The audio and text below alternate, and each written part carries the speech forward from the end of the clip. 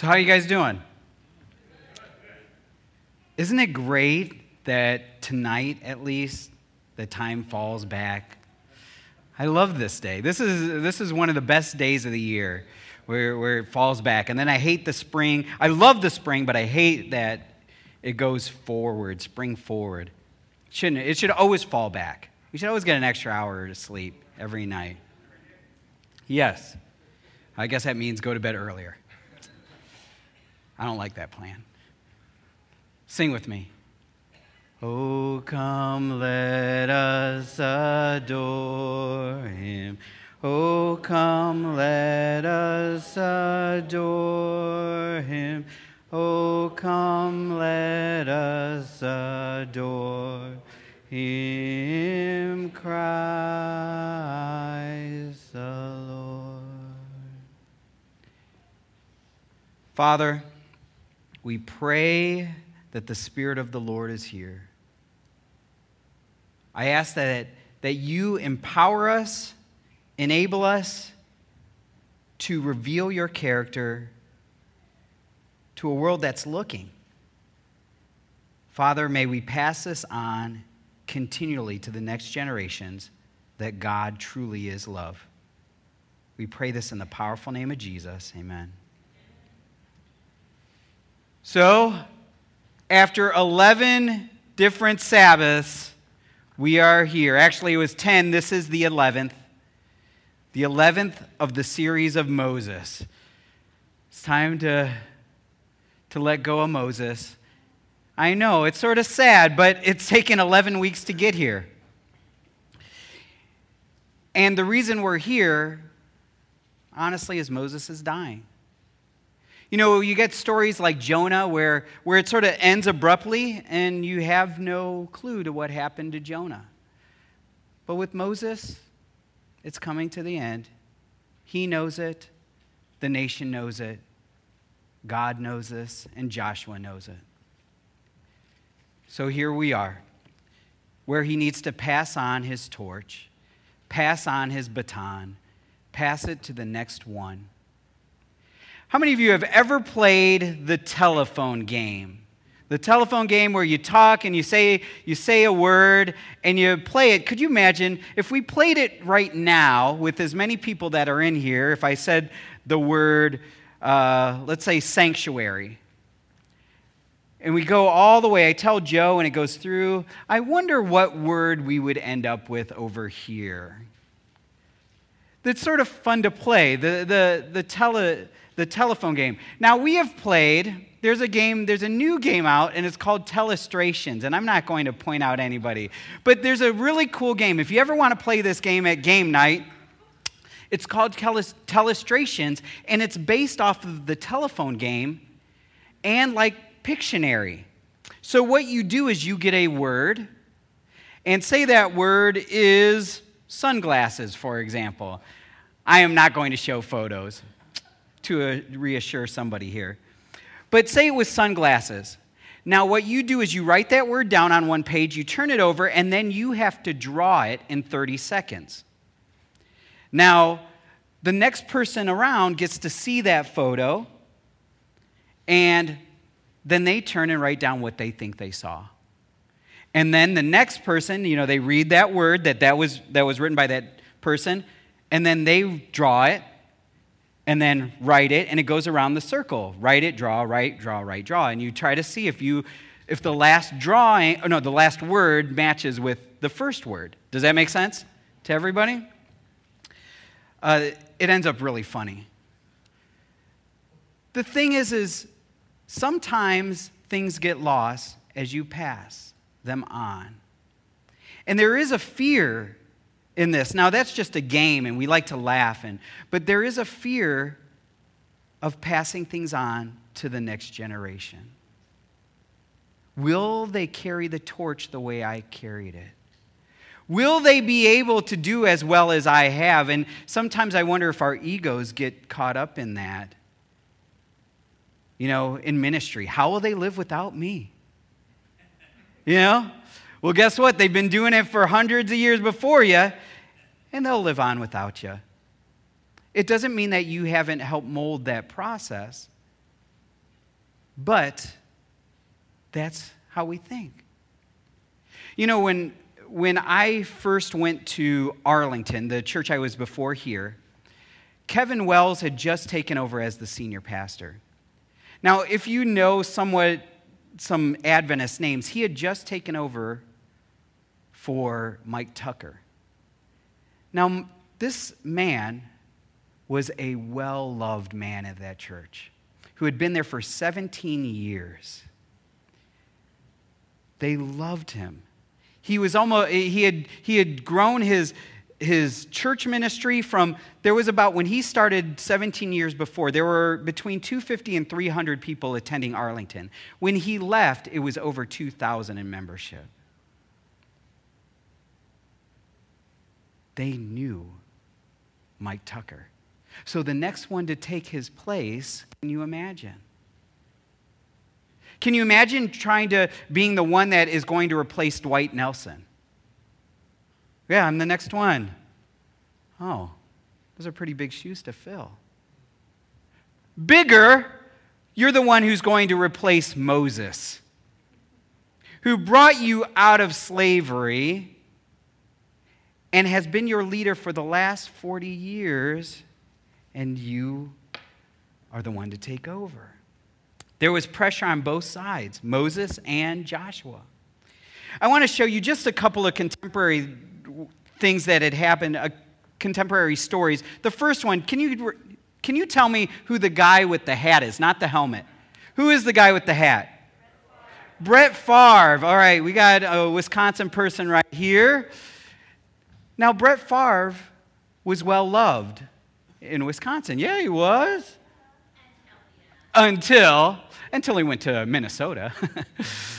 So I don't know if he still is, but has the most touchdowns in quarterback history. He also has the most interceptions, which is strange. He's just thrown so many. So there was wonder, when he leaves, will somebody be able to take his place? But as you see, the back of that jersey says Rodgers. Who was his successor? Aaron Rodgers. Now, Brett Favre was considered really, really good. But Aaron Rodgers, they're putting his name as one of the greatest ever. And so, to pass that on, I wonder what Wisconsin, what they thought. Well, I mean, what Green Bay thought. What's going to happen when we lose our quarterback? What happens when Tom Brady leaves New England? You worry about those things when you're a sports fan. It's not real life, but, it is to them. How about another one, but not sports related? Who is that guy? I guess who was. Who is this guy? Tim Cook. Tim Cook. And as you know, if you've ever read the story of Steve Jobs, he was not only Apple, he micromanaged Apple. It was part of his DNA, and Apple's DNA was they were intertwined.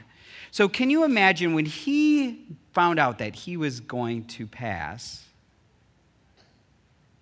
I'm sure there was fear all over him, because this was his identity, and Apple because he was their identity.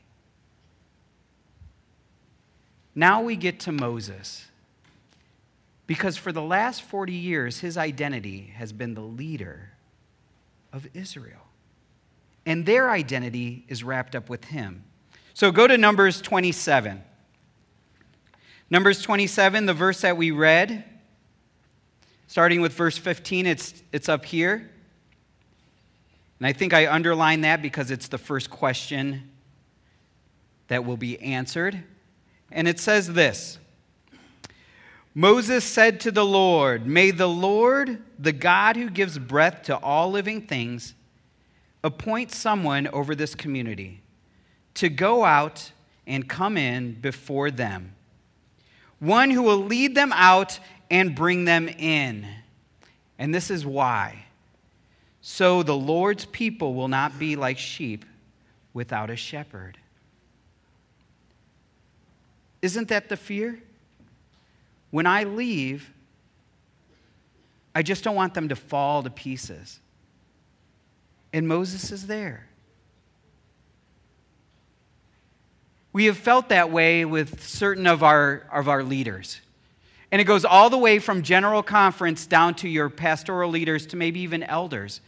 When that person leaves, when they die or move, what are we going to do? And I'm sure everybody's feeling this way, and even Moses feels that pressure.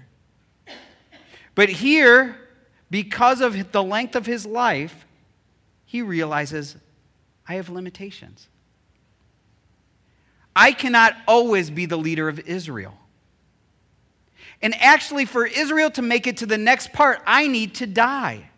Actually, do you realize that it is good at times for that leader to pass on, for real growth to happen? If they rely on that leader too much, then they cannot grow. Now, he's worried because if you remember a couple of weeks ago, we talked about this. Go to the next slide.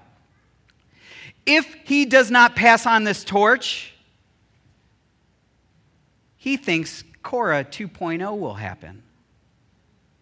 Do you remember what happened with Korah?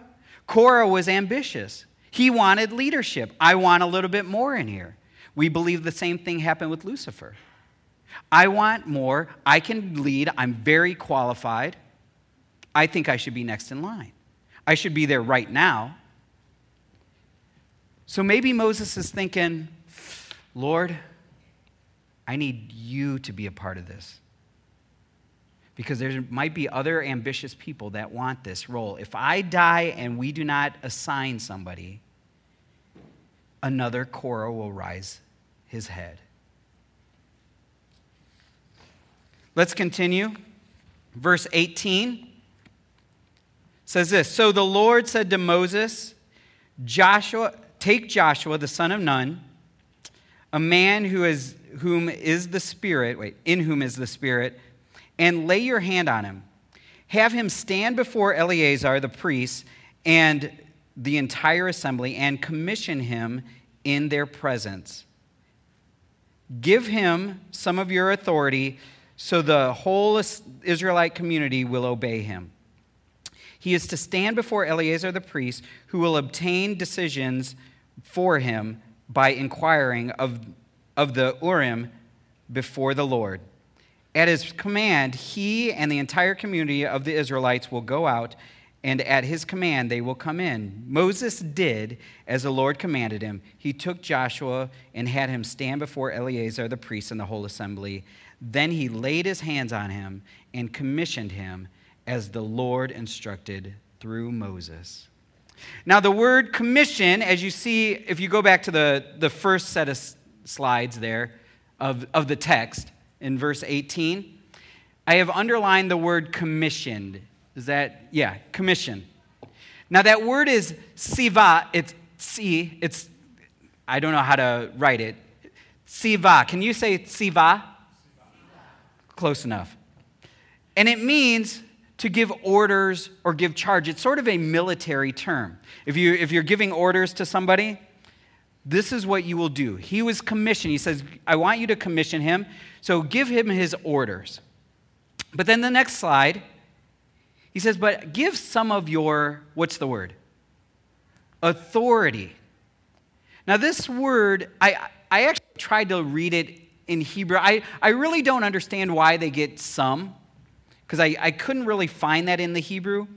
But it says, give him some of your authority. And the word is hod. Can you say hod? Hod. Now the word hod means weight or power. Give him some of your weight. And, you know, I know that some of us wish that we could give our weight away. But I think it means give him some of his push. Give him something that will, where he has weight with the people. It is like passing your business onto somebody else. Will they listen to him? Give it to him. And so he says he did it. He laid hands on him, and he commissioned him as the Lord had instructed through Moses. Now, ironically, who was Joshua to Moses? Who was he? Does anybody know? Was he just some random guy that God had chosen? No. Who was he to Moses up to this point? His assistant, his aide. He was the commander he's the one who led the fight, remember, with her and Aaron holding Moses' hands? But he was his assistant. Because if you go to that next slide, well, it will probably be 2 slides. Real discipleship comes from relationship. Do you understand that? Let me say it. Good and real discipleship comes from relationship. I think that at times we try to disciple people hands off. And so, I'm guilty of this. I think many of us are at times guilty of this. Maybe in parenting, maybe in church work. We just sort of assume that discipleship will happen, that the next generation will take care of it. You know what I love here at this church, and I'm going to call out one, even though they're not here right now, is Brittany and Josh. Come on, who loves Brittany and Josh? Right, yeah. What they've got going on in the back is real discipleship. They have a plan, and they have invested time and heart into what's happening there. That is real discipleship. Now, they could say, well, I just assume, because we're in this tech-savvy world, that the next generation's going to take over, right? Is that a good assumption? No. So what they're doing is they're taking people like the ones we have back there. They're taking some of these young people, because Daniel's very young, Marley's so young, and they're saying, we want to disciple you in this, because guess what? We might not always be here. And we say, God forbid that they leave, but that is a possibility. So they need to pass that mantle, that baton, that torch. But it happens through relationship. So, as we get closer to Moses' death, we move on to Deuteronomy, because he knows I am dying very, very soon. So, Deuteronomy chapter 31, if you want to turn there, you're welcome. Deuteronomy chapter 31, which is the next book up at the very, very close to the end. Verse 1 says this, because I did not put it up there. Then Moses went out and spoke these words to all Israel. I am now 120 years old and am no longer able to lead you. Do you understand how hard those words probably were for Moses? I don't know if anybody in here has led somebody for 40 years. You know, I wonder, because I still have small kids, but I wonder how a mother feels, how a father feels when they say, it's time. You know, and you know, when mother sees at our wedding, and they love Anna, they love her to death, but at our wedding, my mom cried so loud. I mean, I wanted to laugh. You know, we're standing up there facing each other, and I am holding back because she is bawling her eyes out, because apparently maybe I am the favorite now. We know that's not true. We know who the favorite is in our home. But the thing is I wonder how it is where mom says, it's time. I will always be your mom, but I am not your guide anymore. You will walk hand in hand with somebody else. I'm hoping Jesus comes before we have to say that to our kids. Actually, maybe we're ready now. But he's saying, I'm 120. I'm dying. I'm done. Verse 3. The Lord your God himself will cross over ahead of you. He will destroy these nations before you, and you will take possession of their land. Joshua also will cross over ahead of you, as the Lord said. And the Lord will do to them what he did to Sihon and Og, the kings of the Amorites, whom he destroyed along with their land. The Lord will deliver them to you, and you must do to them all that I have commanded you. Be strong and courageous.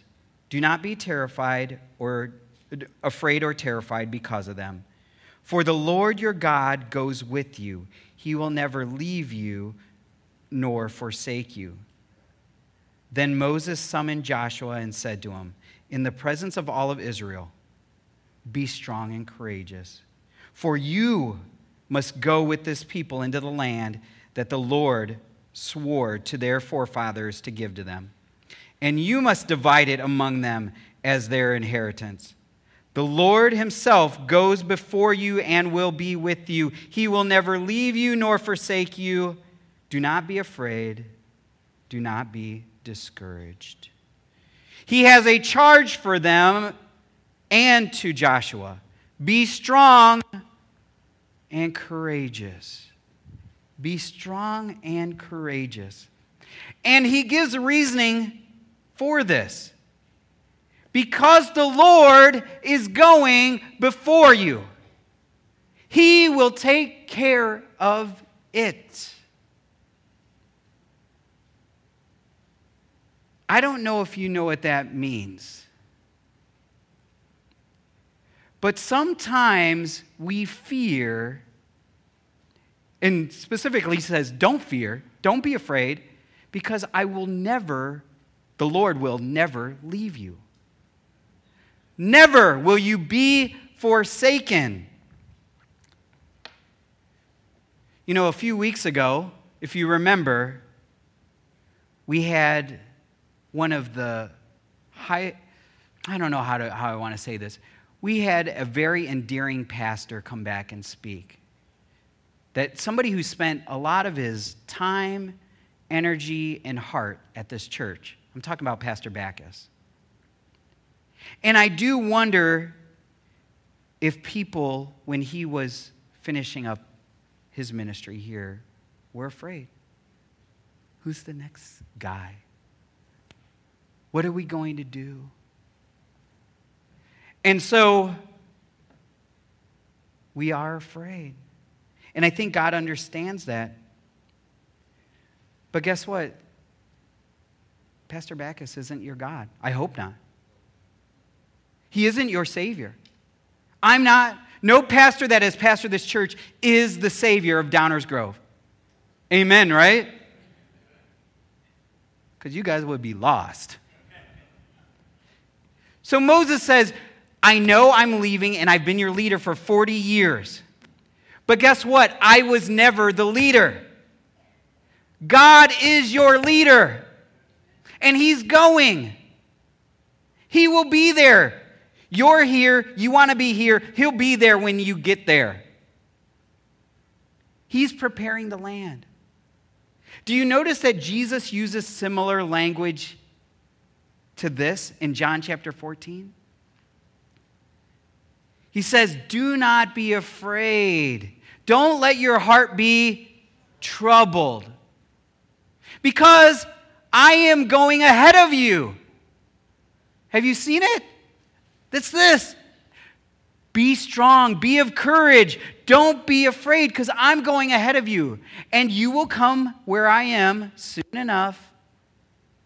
But I'm going to go prepare a place. This is what Moses is saying. Except for it's not him to go prepare the place. God will prepare the place. Now, the words that it uses, and you will not remember this, and I didn't put it up, for strong and courageous is chazak. Can you say chazak? Good, that's pretty good. In ametz. Ametz. Like the team, the Mets, but Mets. And what they mean is not just be strong physically, it means be firm, be fortified, be resolute, be courageous, be assured. That's what it means to be strong and courageous. And what he's saying is, if you go to the next one, is that me passing on this torch, there shouldn't be fear. Even though Joshua is a fallen human being. If you were honest, how many of you are afraid of what we are leaving the church to the next generation? How many of you are afraid of what the next generation will be here at Downers Grove Seventh-day Adventist Church? No? I don't want to. Yeah. Well, you work with kids. You know. Oh, I know what's coming out. All right. Guess what? Your parents probably felt the same way. Oh, we're leaving our church with them? And they listened to that rock and roll stuff? Somebody probably saw Joe dancing like Elvis and said, we're going to leave the church to him? Think about this. And we think the same thing. But people like Moses are saying, no, wait. This is the Lord's plan. Now, if you let him go ahead of you, they will thrive. But some of us want to hold on, and sometimes hold on a little too long, probably. So we get to Moses' passing, and a couple of pages later in Joshua 1, we see that he truly was a disciple of Moses. Starting with verse 1 of chapter 1. After the death of Moses, the servant of the Lord said to Joshua, son of Nun, Moses' aide, Moses, my servant, is dead. Now then, you and all the people get ready to cross the Jordan River into the land I am about to give them, to the Israelites. I will give you every place where you set your foot, as I have promised. I do wonder, did you hear that? He says, every place you put your foot, I'm going to give to you. What kind of limitations do we place upon ourselves? When God says, go a little bit further, I'll give it to you. Reach those people, I'll give that to you. But we're like, no, we can't. We don't have the budget for that. Or we don't have the resources for that. And God says, well, you get what you put in. But guess what? I was willing to give you all of that. Verse 4. Your territory will extend from the desert of Lebanon and from the great river, the Euphrates, all the Hittite country to the great sea on the west. No one will be able to stand up against you. How many? How much will be able to stand? No one. All the days of your life. As I was with Moses, so I will be with you. I will never leave you nor forsake you. So he didn't just hear from Moses now. He heard it from the Lord's lips. Be strong and courageous. Did we just not read that a couple of chapters ago? Because you will lead these people to inherit the land I swore to their forefathers to give them. Be strong and very courageous. Be careful to obey all the law my servant Moses gave you. Do not turn from it to the right or to the left, that you may be successful wherever you go. Do not let this book of the law depart from your mouth. Meditate on it day and night, so that you may be careful to do everything written in it. Then you will be prosperous and successful. Have I not commanded you? I want to remind you one more time. Be strong and courageous. Do not be terrified. Do not be discouraged. For the Lord your God will be with you wherever you go. How powerful is that? Now, I'm going to add a twist to this from something that I read in this book, which I really do love. And you probably just need a little, sort of a surface knowledge of Hebrew, but it's called Devotions on the Hebrew Bible. Actually, one of the people that wrote, because they have certain devotions by different people, is Roy Gain, who actually is a teacher at our seminary. But if you ever want, there's some interesting stuff in here. And one of the devotions that it gives is on this call right here. And I know it might not make too much sense to you, but I'm just going to read a little part of this, okay? And it says, consider the driving idea launched in the speeches from Moab, subordinate to the command, be strong and very courageous, is a pair of infinitive constructs. Now, I know you probably don't really understand that, but what it's saying is with infinitive constructs, it is a continuous action. It's not a one-time thing. He's not saying, be strong, be courageous one time. But it's continuous to keep on doing, to cautiously keep. Now, here's what's crazy to me. These modify the command and give it specific direction. The weight of the entire verbal chain, therefore, bears down on the single object. HaTorah. So, I don't know if you caught that, but what it's saying is, to be strong and courageous is not a complete statement. And actually, they think we have translated this wrong. It should say this, verse 6. No, it was up in verse 7. Continue being strong and courageous, to be careful to obey the law my servant Moses gave you. Do you understand that? He's not just saying be strong and courageous to conquer whatever. No, he says be strong and courageous in keeping the law. They are not two separate statements. They are the same. One statement. Because guess what? It's easy to be strong and courageous if you feel, okay, God's before me, I'm going to go and conquer a land. That's easy. But he says, be strong and courageous in continuing to live for me. Now, if you've lived long enough, you know that that is a lot harder. Don't turn from the right or the left. Stay on the path. That is to truly be strong and courageous. That is what Moses taught me, Joshua says. So my question, as we all get older and we all head towards our eternal destinies, is what are you passing on? Because maybe the future generations, there are going to be challenges.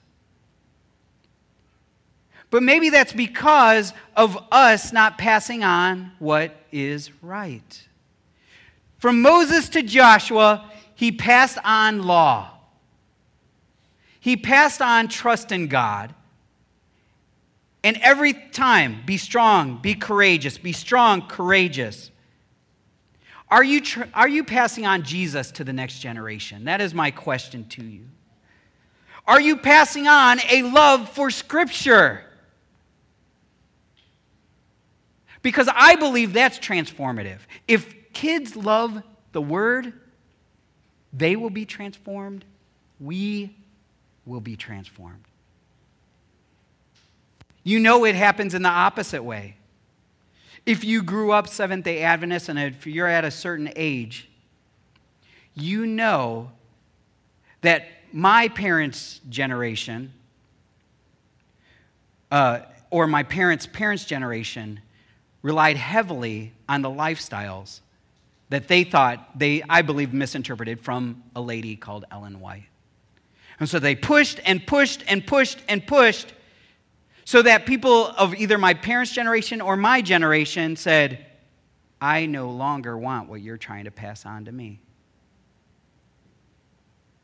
And hence, I will no longer pass it on down the next generation. They've done this. Now, me personally, when I read her writings, I am blessed. I believe that she has a powerful message for the 21st century. Gospel. But what are you passing on? Are you passing on? Do you talk more about your love for Scripture? Or do you talk more about what's happening on Fox News or MSNBC? Depending on which leaning you have. Is that what you're passing on? Are you passing on, you believe, you want your kids to be successful and ambitious? Well, guess what? Korah was a successful and ambitious guy who got swallowed up by the earth. Are you trying to pass on the need for new toys? Are you passing on your baggage, my baggage? And by the way, every one of us in here will pass something on. Not just to our own kids, but to the people around us, to the next generations. I hope and pray that what we pass on is a love for God, a love for His Word, a love for His church. And we know this church has some marks. We're working with humans, all right? I mean, I always felt, and I know there's other pastors, that church work would be so much easier if you didn't have to deal with people. You know? Same with teaching, right? But teaching's usually, it's so much easier if you didn't have to deal with parents.